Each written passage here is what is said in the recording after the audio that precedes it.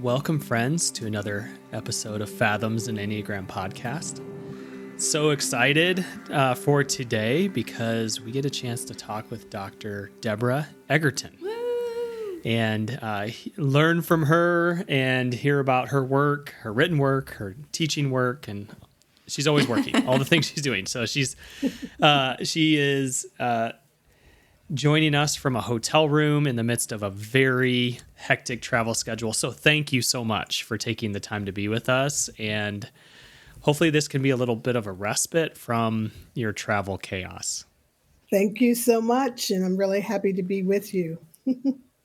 You've been up for, you said 24 hours. Is that 24 correct? 24 hours. Left the hotel in Raleigh at 4:30 yesterday morning and got to the hotel here in Miami about 3 in the morning.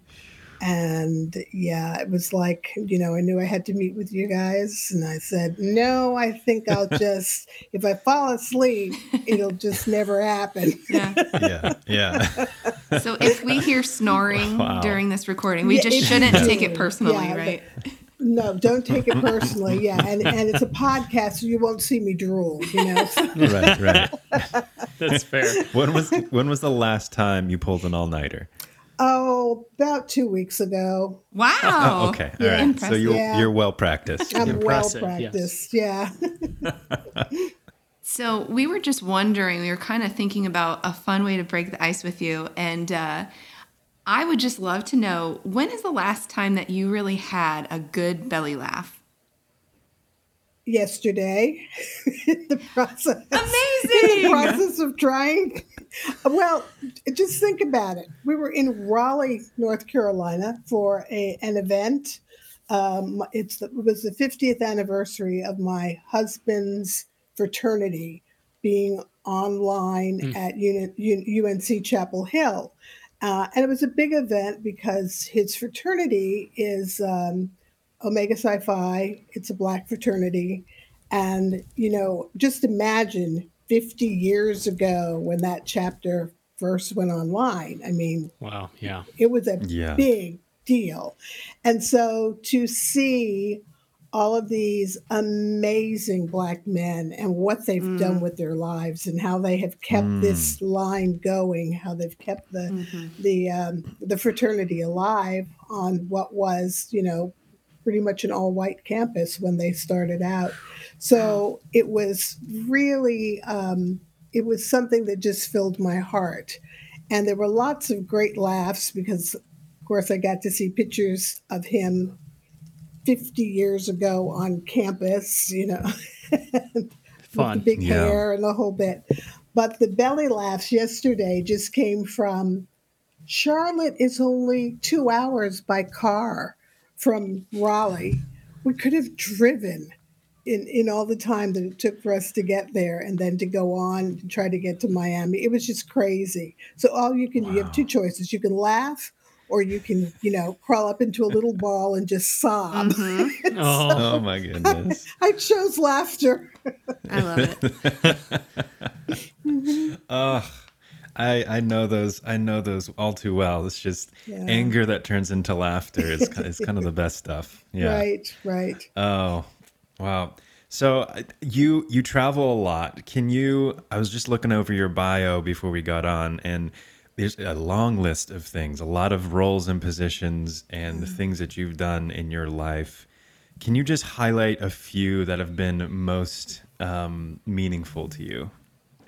A few. So many of them have meant a lot to me. I do wear a lot of hats, so to speak.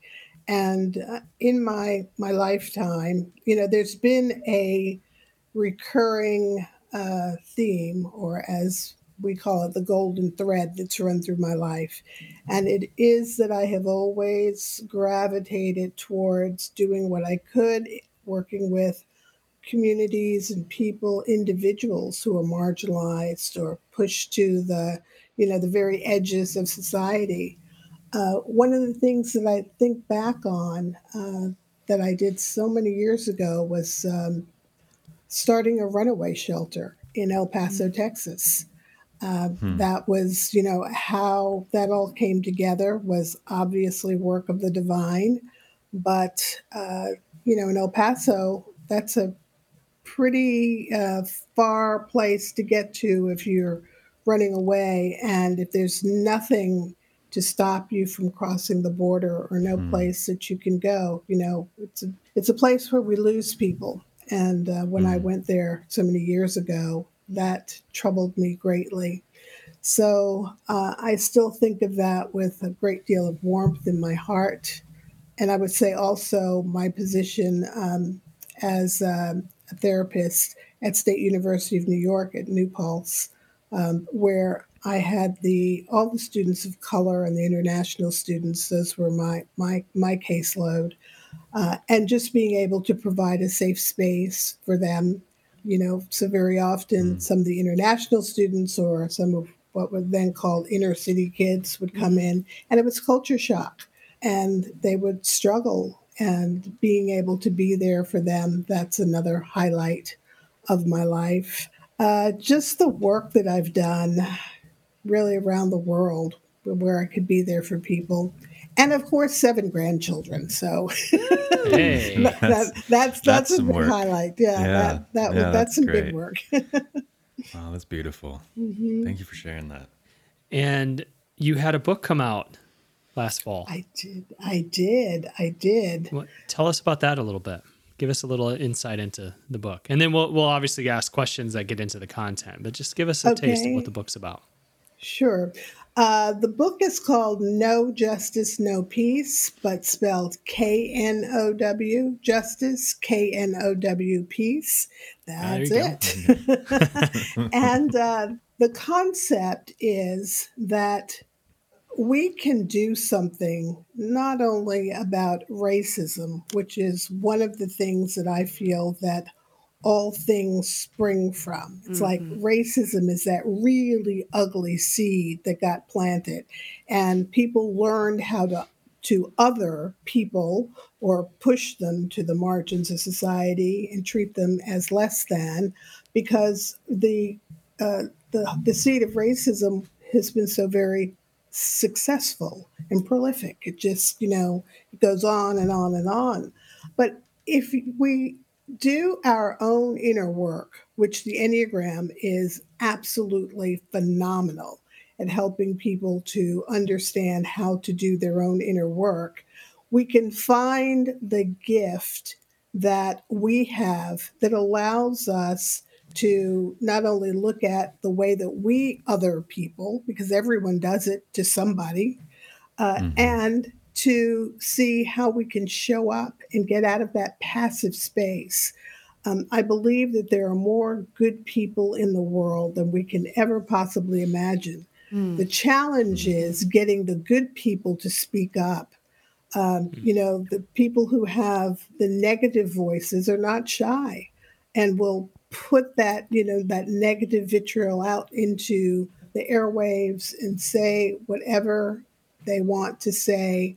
But people who have a heart for one another and who understand that we are all connected, then we need to learn how to speak up and let our voices be heard, because the only thing that can fight racism and othering in all its ugly forms is the power of love. And we have to use that. We have to use that. We have to be that in order to make those changes. Yes. Love warriors. Yes, love warriors, exactly. I love that language in your book. It really speaks to me deeply. Yeah. The language part is important. I do a lot with language in the book because I feel very strongly that sometimes you can be, air quotes, right, and alienate, or you can take the time to unpack a subject, a topic, or language so that you can bring people along to a place where they can understand the true intention of your words. And when we start getting into the language of white privilege and white supremacy, I've lost people before I've even gotten an opportunity to say, let me give you an alternate perspective on this.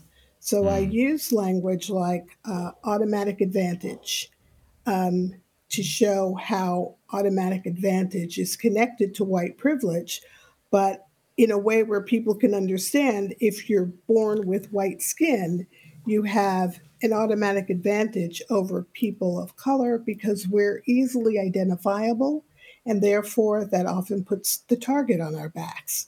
But if I say you're born with white privilege, then what you hear is, I was born with a silver spoon in my mouth and I never worked a day in my life for anything that I have. And so it requires a deeper discussion.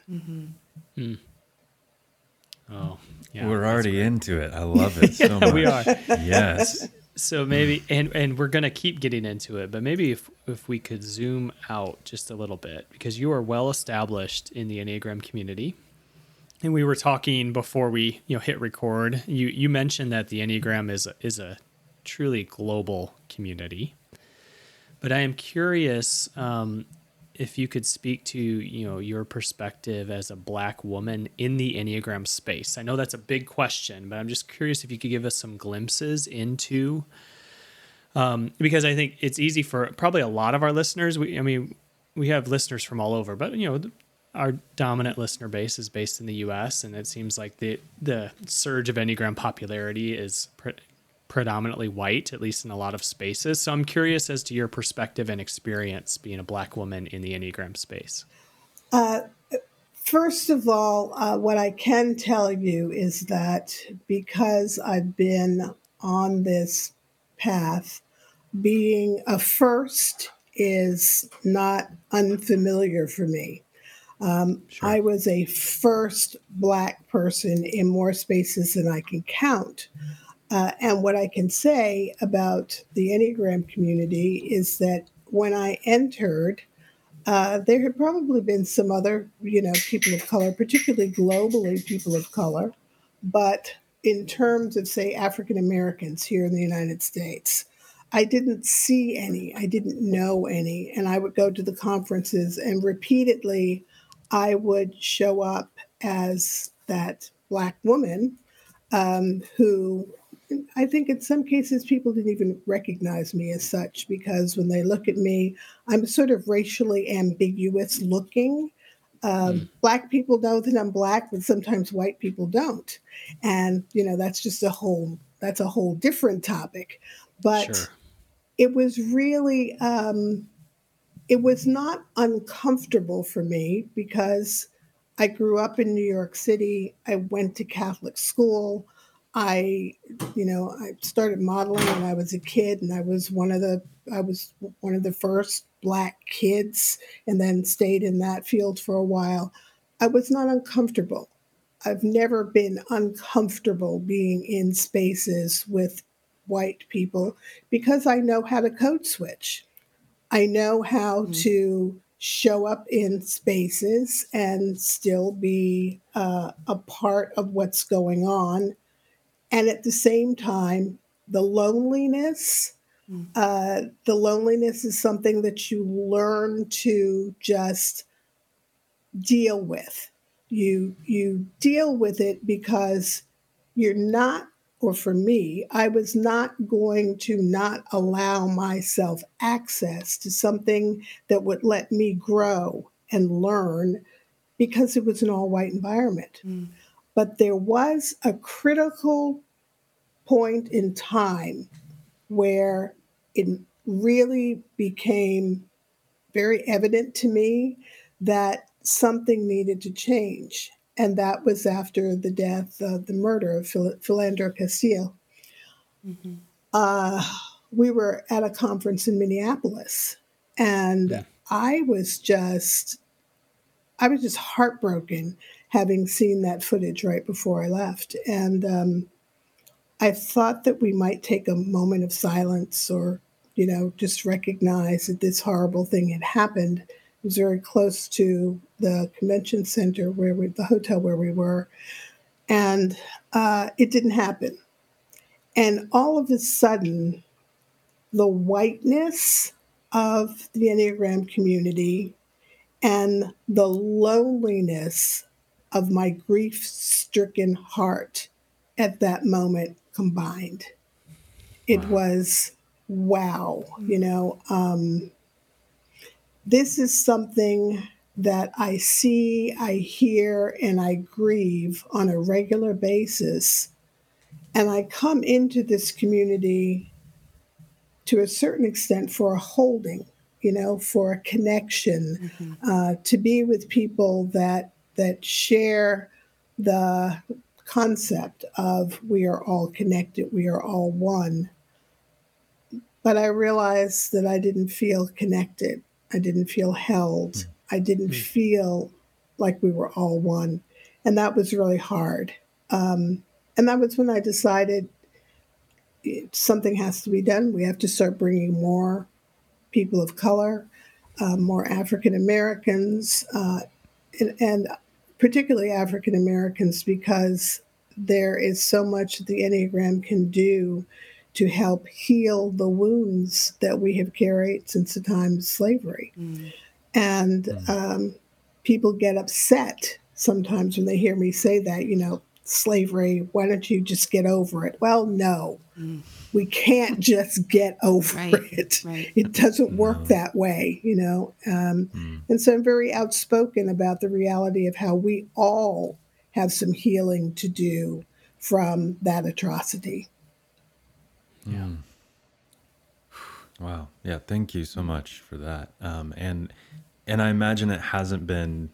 I mean, you mentioned having to deal with loneliness a lot in the community. I'm curious if there are other people of color that are listening that are a part of the Enneagram community. How would you speak to them? Like maybe are they working through different things and what maybe you had to work through? What is it that they're dealing with that you didn't have to deal with, or vice versa? I believe that where we are now in 2023, there are more people of color and more Mm-hmm. African Americans who are coming into the Enneagram community. And I can say that with a lot of joy in my heart. I've Mm. seen an expansion. I'm on the board of the International Enneagram Association, and we have worked together to try to become much more inclusive and to open those doors. So, one of the first things I would say is walk through the door. Um, get on board. If you're feeling lost or alone, I'm not the only Black person out there that you can reach out to, and it's easy to find me. It's DeborahEgerton.com. You can't get much easier than that. Mm-hmm. But there are many more of us working out in the Enneagram community that people can connect to, and don't stand alone in that loneliness. Reach out. Let us know that you're there, that you're studying the Enneagram, that you're learning about the Enneagram, and trust that one of us will take your hand and guide you, through and into this community. Because I can say this. Remember, I started out by saying that I believe there are more good people in the world than we are aware of. And I have met so many amazing people with great big hearts in the Enneagram community who have reached out to me and said, "Thank you. We're so glad you're doing this." What I also want them to say is, "Now what can I do to help?" Mm. So not "thank you and good luck, Deborah," but "thank you and what can I do to help?" That's important. But for the people who are experiencing that loneliness, you don't have to. We're here for you, and we are opening the doors, and we are creating fertile ground and really positive conditions for you to be a part of the Enneagram community. And I have what I don't call DEI work that anymore. I call it idea work because it's inclusion, diversity, equity, and anti-racism. So it's time for a new idea. We need to be working on that. And I have a class where people can go through and they can get certified so that they can be able to actually do this work. That's a wonderful community where we work together. Black, white, Asian, Latino, whatever it is, we come together and we work through the challenges of othering and how to work well with it. But we use the Enneagram as our roadmap to do the work. And so there's a lot of different ways that people can actually enter the community and not feel alone. And I feel really good about that. So yeah, we're here. I love that. Thank you so much for sharing that. I feel like I can just feel your big heart, like through the screen. I can just feel your capacity to hold people and to hold them well with all their complexity. And I think that you fit so well into the season and what we're trying to explore with season 4 on Fathoms, because our theme is dynamics of personhood. And what we're really trying to do is uncover these layers and these complexities of our humanity and curiously engage the nuances within ourselves and with others. And so what you share in your book, and I'm just kind of looking at it right now, this humanity mosaic, and this graphic, this feels like my brain. It's like, this is what I feel like. There's so much happening inside of me as a person. And so I love that you're taking the time to explore all these complexities. Could you talk to us about what this is, this humanity mosaic, and why you feel that it's important for not just Enneagram work, but really moving forward together? Absolutely. One of the things that I grew up sort of pushing against and resisting was this concept of particularly our country being a melting pot. And the imagery of a melting pot, even from childhood, hearing about it in elementary school, was just not good imagery for me. You come to a country and you just all jump into this pot and you all become the same. And, if we all jump in and somebody stirs us up, that's going to be a really messy looking soup, not particularly appealing. Right. And I began to think about that and I thought, we're not a melting pot, we're a mosaic. We're a mosaic because more and more as the generations, evolve, what I'm seeing is how we all want to be able to stand in our own authentic, beautiful power and not have to force ourselves to fit Yes. in or lose part of who we are in order to fit into the world. Let me be me and I'll make you Yeah. better. You be you and you'll make me better. But if we're constantly just sort of trying to be some version of ourselves, and I have an aversion to the concept of people being versions of themselves. Don't be a version of yourself. Be your authentic self. That's where your gifts are. Your gifts are in what you were God given. And what the Enneagram does, of course, is it helps you to uncover it and not be afraid to use it and to understand it. The humanity mosaic is when we begin to look at how we tend to judge one another based on dimensions of our diversity that we did not get to choose. So, if you think about how people will isolate and, ostracize you based on your race, your sexual orientation, your ability or disability, your gender. I mean, all of these things that we didn't stand on a line and say, excuse me, God, I don't really want to be born in, I don't want to be born in the 60s. I'd rather be born in the 90s. I mean, we didn't get to make those choices, but we treat people differently based on the package that they did not create. And then that package has everything to do with what happens in the next ring around, your dimensions of diversity.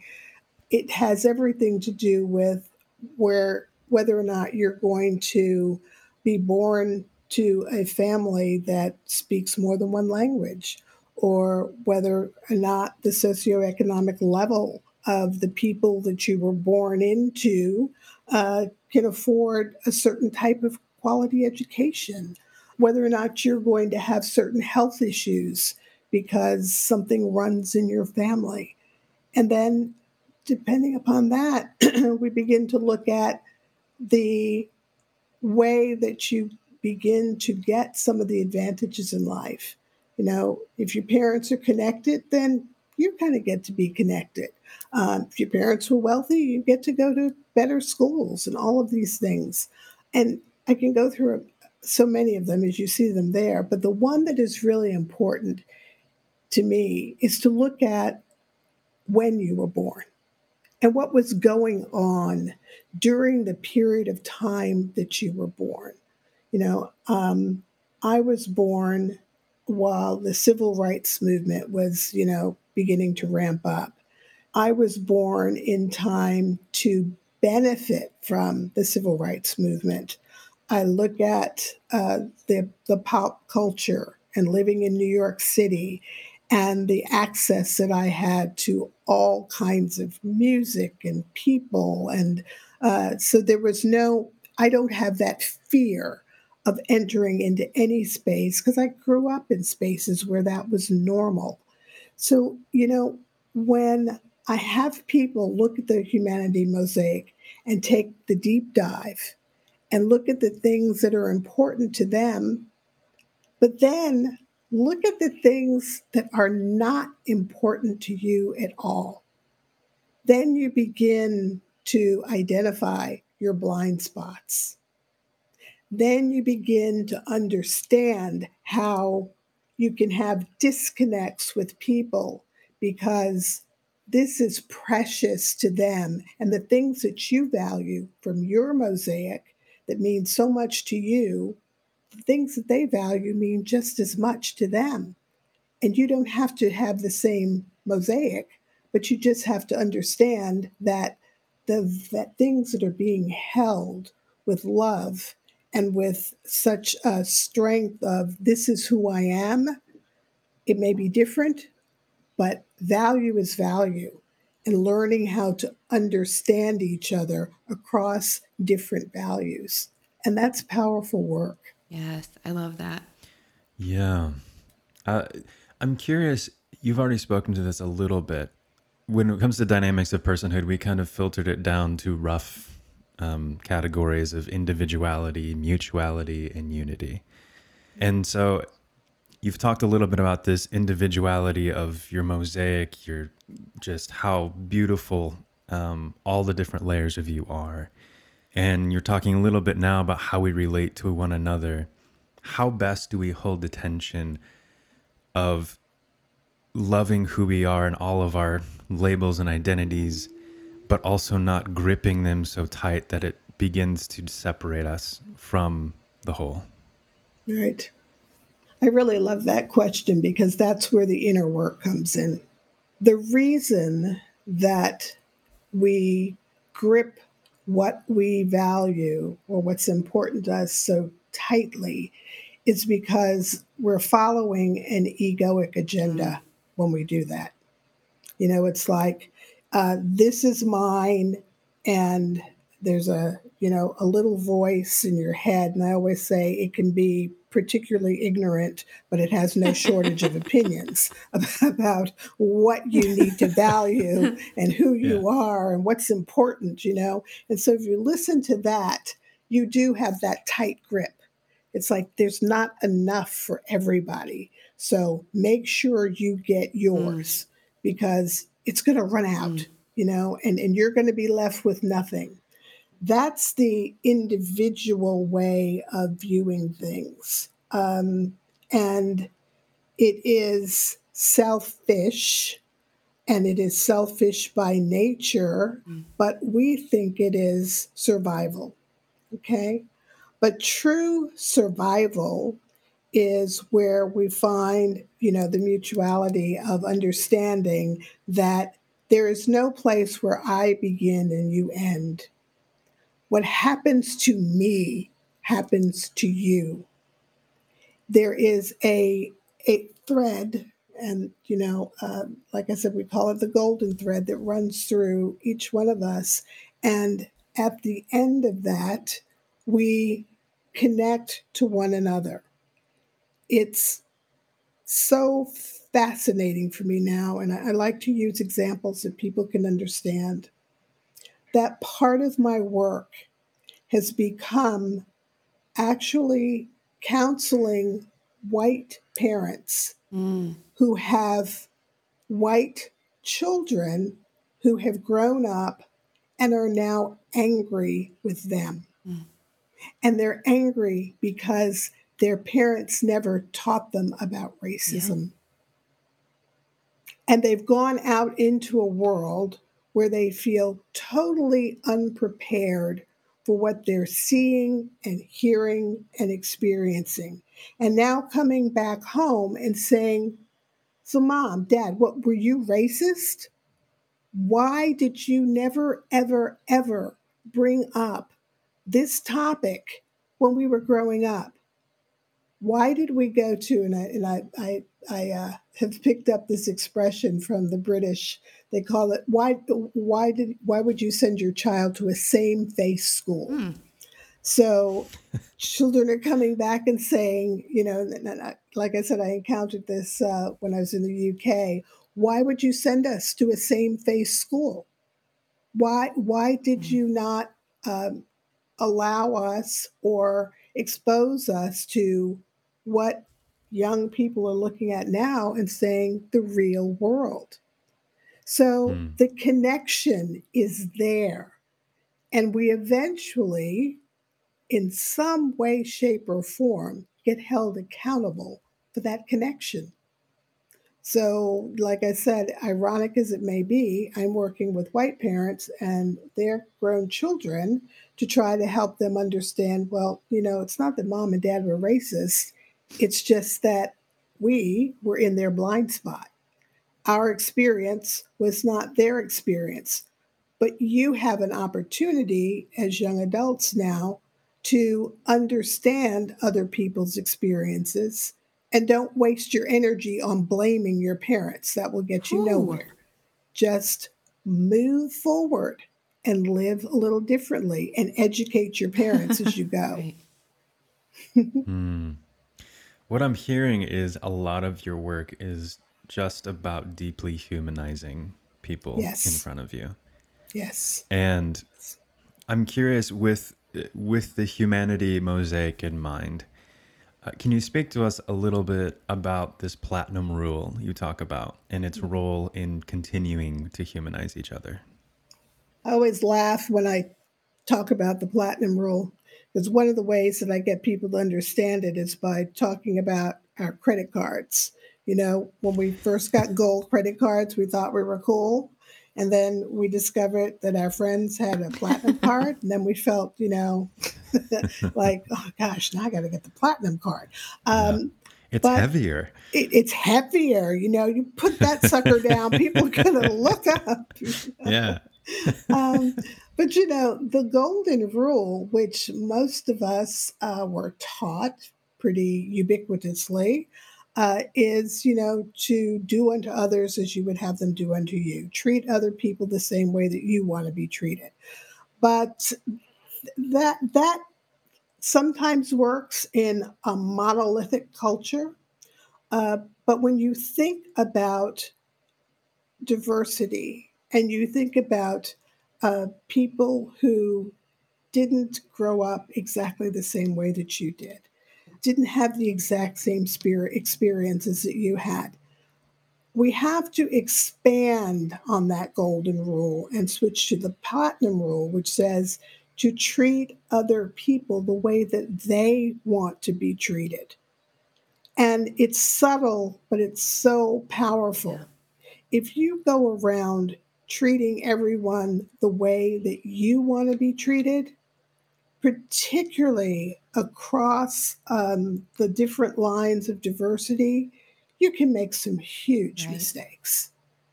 And you can actually do more harm than good. A good example of that is sometimes I would work with schools, particularly these smaller, all white schools who were trying very hard to create a more inclusive environment, wanted to actually get some, students of color into those schools. But think about this: wealthy white kids, middle class or lower middle class black kids, now going to these wealthy white schools, of course, wanting to go for the opportunity to get a better education. But then there's a socialization that Mm-hmm. goes on, okay? There's the birthday parties, and there's maybe coming out celebration or the bar mitzvahs or whatever might be going on that, young people would be engaging in. And then you try to bring these children together, inviting them because you are treating them the same way you would want to be treated. You would want to be invited. But these students sometimes are totally Mm. unprepared to be able to go into those environments, and then sometimes end up being ridiculed because of the way they're dressed or because they don't know exactly what they're walking into, whereas it's natural for these kids because they all grew up together. And so the platinum rule shows you how you have to go to a deeper level of people's Mm-hmm. humanity and get to really Mm-hmm. understand them, to the point where you understand that some of the things that you may be doing to try to say we're all the same is BS. Yeah. We have different experiences, and we've got to Hmm. recognize that that is just a reality. We have to take the time to access our own humanity enough to see where there may be some equity that has to be Mm-hmm. created before we can get to Mm-hmm. equality. And that's the big step that people skip Mm-hmm. over. So the platinum rule has a lot to do with getting much more real about our connections, taking the time to get to know people, looking at where we have to fill in some of the potholes because there's no equitable ground that we can stand on. And then ultimately to begin to look at the world through the eyes of someone who has a different lens and to be willing to understand it. That's a lot more complex than just treating somebody the way you want Right. to be treated, who is Mm. in no position to be able to really accept being treated the way you want to be treated because it's entirely out Yeah. of context. Yeah. Yeah, and I love it.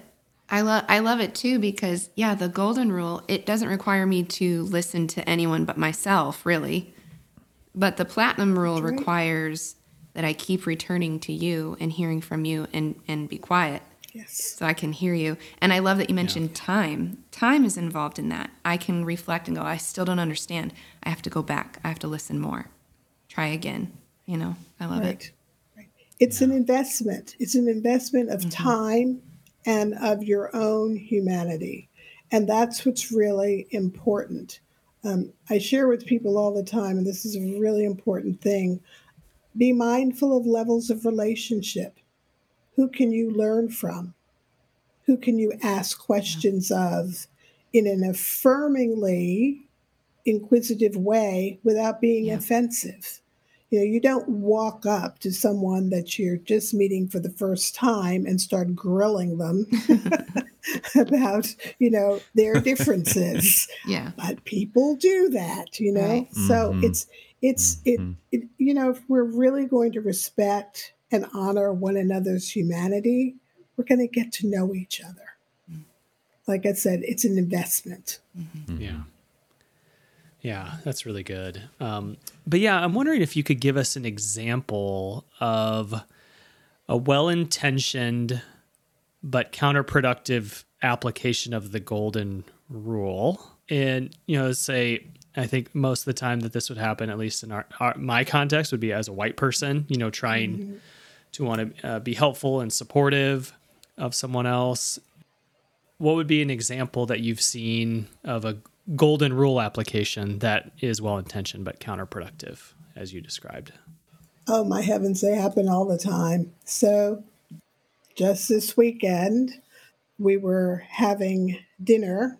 There were 8 of us, 4 Black couples, and we hadn't seen each other in a while, so we were, deep in conversation with each other at a dinner table. And it's so funny because this happens frequently. A white couple came over to the table and, they said, "Oh, you all are just having entirely too much fun. And we just noticed you're having such a wonderful time." And they stayed there and they lingered. And it was awkward because they didn't know us, we didn't know them. And they're telling us about, their cousin who married someone who was Black. And, they noticed that it just got Oh so no. awkward and so uncomfortable. And I'm cringing for them. Yes, and we're sort of all sitting there like, is this ever going to end? God. And, I know that this was kind of golden rule behavior. I'm going to go over, I'm going to have a conversation, going to let these Black people know that, we see them and that, we know other Black people too. And I was like, oh, please stop. Please stop. Please stop. Whereas if it had been white people and they had walked up and started having that conversation, it might have been just a natural conversation. But this was a forced kind of, we want to let you know that we're kind of cool and we're okay with you being here. And we know some Black people too. And yeah, just awkward and uncomfortable. The platinum rule would have been, notice you all are having a really good time. Great to see you. Hope you're celebrating something and keep it moving. You don't know us. Don't pull up your chair and sit down in the middle of, our conversation. And that's why I say the platinum rule teaches you quite a bit about learning to understand what I call level of relationship. You need some diversity in your world so that you can learn. I don't believe that we should all just separate out. There are some things that, as white people, it's important to learn your history. There's some things that you need to unlearn and relearn. And that takes heart, because it's a hard journey. But as you learn, it's also important to have some people in your environment that you can say, I'm struggling with this. Can we have a conversation about it? As I explain to people all the time, white people going their own way, black people going their own way, and then we try to come back together, we're going to get another form of colonization, and we don't need any more of that. You know, Yeah. we need to heal, because as black people and the descendants of slavery, we have wounds that have not even begun to be addressed. But what people forget is that you cannot be a descendant of the people who inflicted those wounds and not have wounding that you have carried forward as well. So it takes work on both sides. We need to heal and come together. Yeah. Wow. So we were wondering if you could offer us some wisdom, Dr. Egerton. I want to call you Dr. E. I don't know if that feels too familiar or not, but No, that's what it ends up being. That's fine. you can feel free to tell me that I'm not allowed to call you that if you want. No, you certainly are. So one thing that we've kind of been talking about as a team is that we really want to honor people in our lives by challenging them to grow. But sometimes it feels like when you're trying to be sensitive to another person, there's this assumed frailty that can come across. So we were wondering if you could just offer us some wisdom on how we can both, be challengers of growth, be sensitive to what other people are experiencing and how they're different from us, but not assume that they're too fragile and have to hold them like, they're glass and they're going to break if we're not direct and brave. Does that question make sense? Right. Yes, it does. When we are trying to bring people along, one of the first things that I would tell you is creating an environment where it gets angry and then turns toxic is something that you want to avoid. Martin Luther King said it best, the only power that can drive out the darkness is love.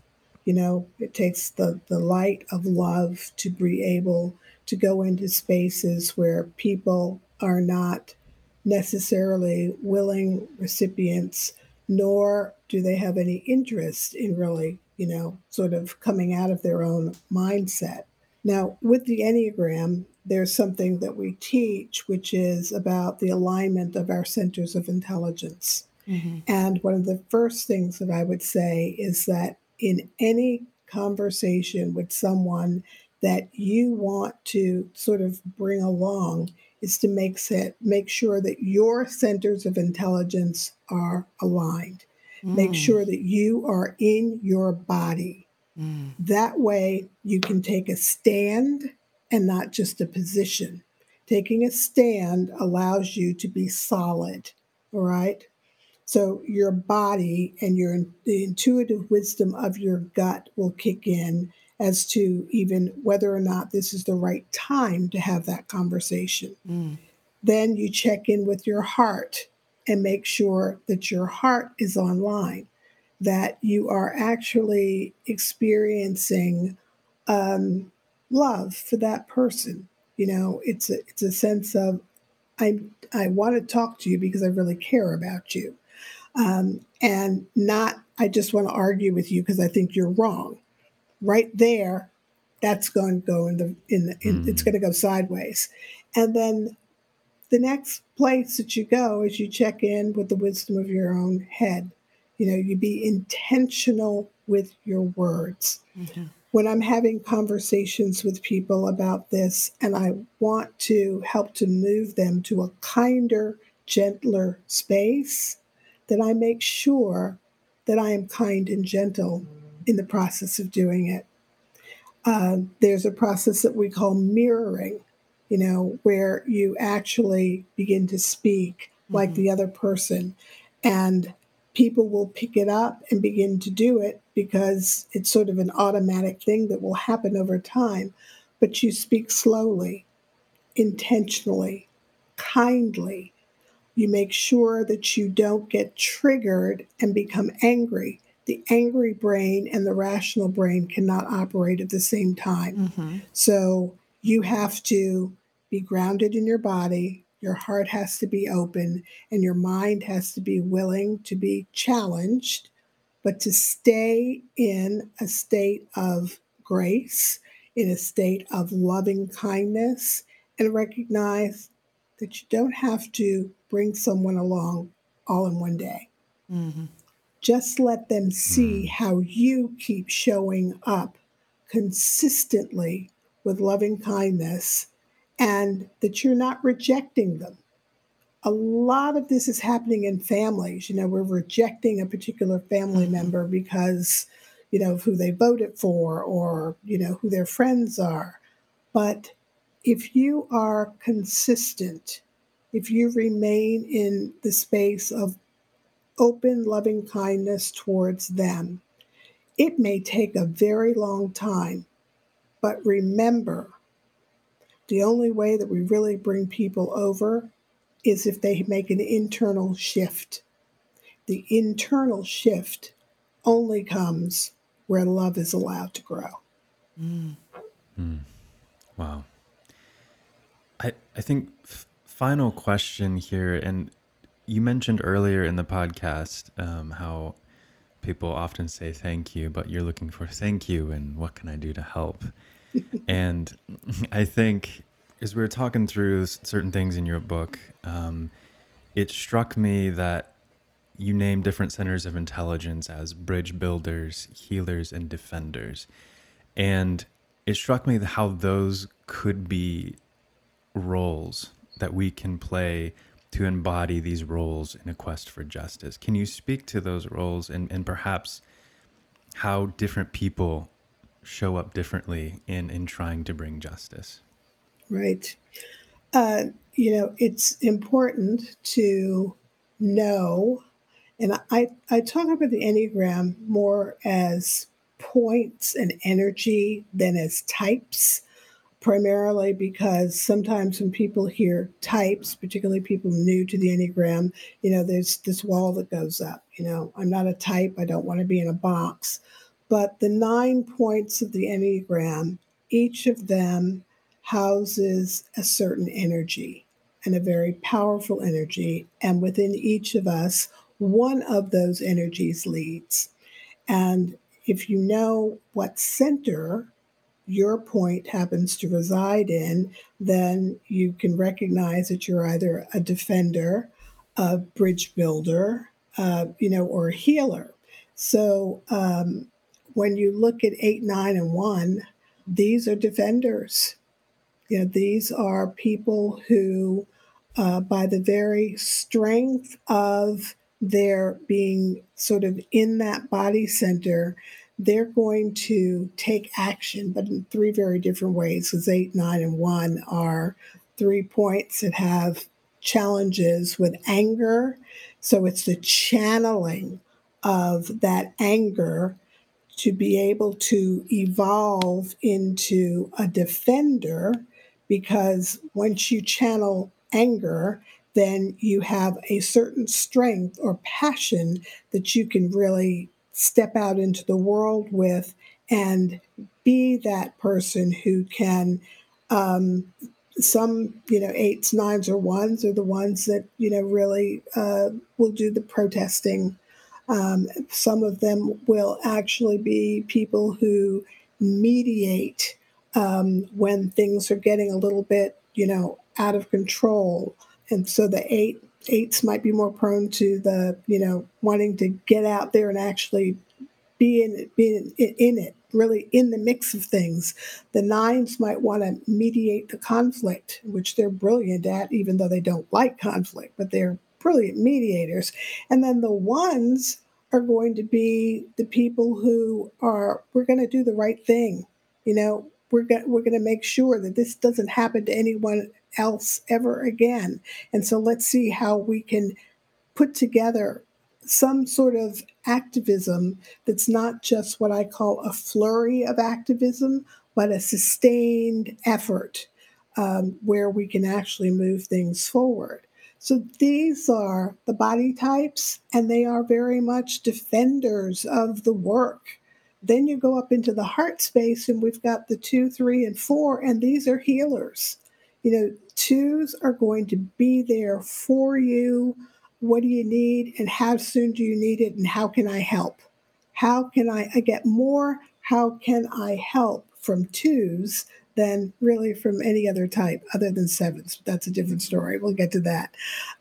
So twos are in it with you, and I call them the angels at the gate. They're going to be your companion within the system of trying to be of assistance in any possible way that they can. Threes are healers because when the obstacles arise, threes are their superpower is being able to figure out how to actually get around that obstacle or move it out of the way. The effort is not going to fail. The three is going to make sure that whatever is going on, we're going to be able to see this through. We're not going to let this patient, which is the work that we're doing, bleed out. It's not going to happen.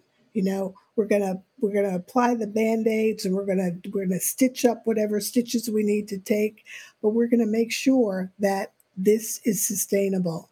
And then the fours, the empathy, just at times when you don't want anyone to tell you how to fix anything or how to continue moving forward. You just want to sit down and take a rest because the work is exhausting.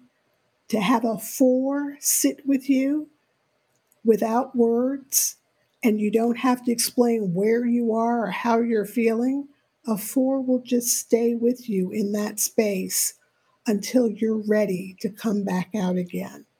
And so this is the way the 2, 3, and 4 show up as healers. But then our 5, 6, and 7s, the head types, 5 see things very differently from the other points. So it's like the big picture, lights up, just like in A Beautiful Mind. When Russell Crowe stood in front of that, that map, and you could see all these connections that were being made. I think of five's minds like that. And when a 5 gets in it with you, I have a couple of 5s that are in the work with me, Russ Hudson being the most obvious one. There are things that they will put together and information that they bring into whatever you're trying to do that just makes it better. And then the 6s, the way that the plans get made, making sure that every I is dotted, every T is crossed, that we are on point, people, in terms of what we're trying to move forward here.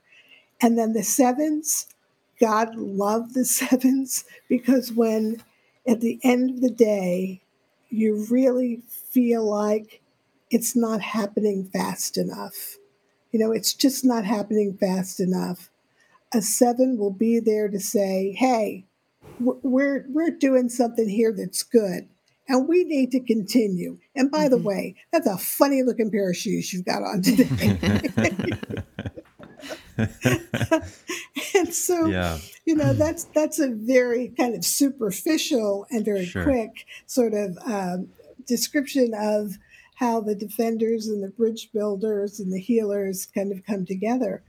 But it's for each Enneagram human to find their point and to find their superpower and their gift and to activate and to do what we can together to heal humanity.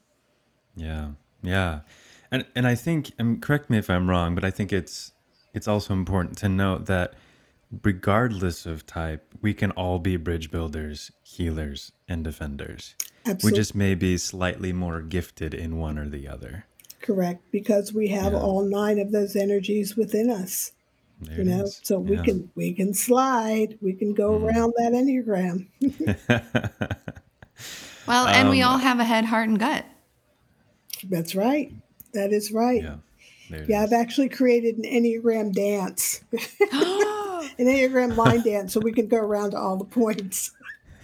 Perfect. I want to learn it. Yes, yes. I'm going to figure out what the venue. Maybe I'm doing the keynote for the IEA, so maybe I'll actually shock them, and I'll start out with my Yes. Enneagram line dance. Make everybody get Yes. up and do it. That would I be think I'll amazing. wait for the party for that. There it is. That would be the most memorable part of the whole event.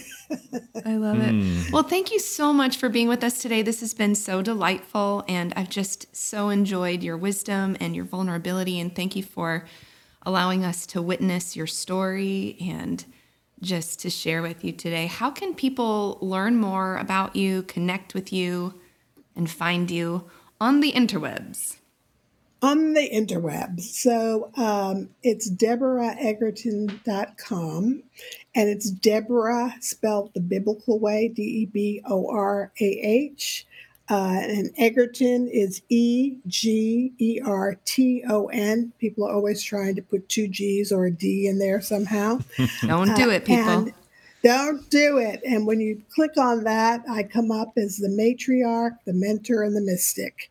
And there's all kinds of good stuff. There's an Enneagram quiz on my website that people can take, for free. And the nice thing about the quiz, as I tell people all the time, that's not really the way to find your Enneagram point.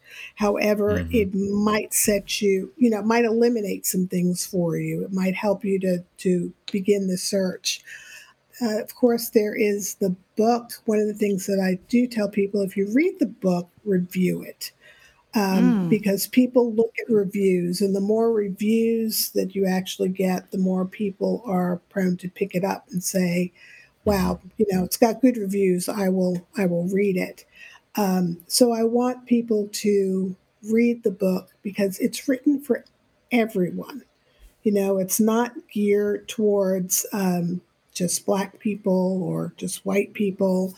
It's geared towards all of humanity, for us to all look at how we can look at what it looks like if we are actively othering people, what it looks like if we are passively othering.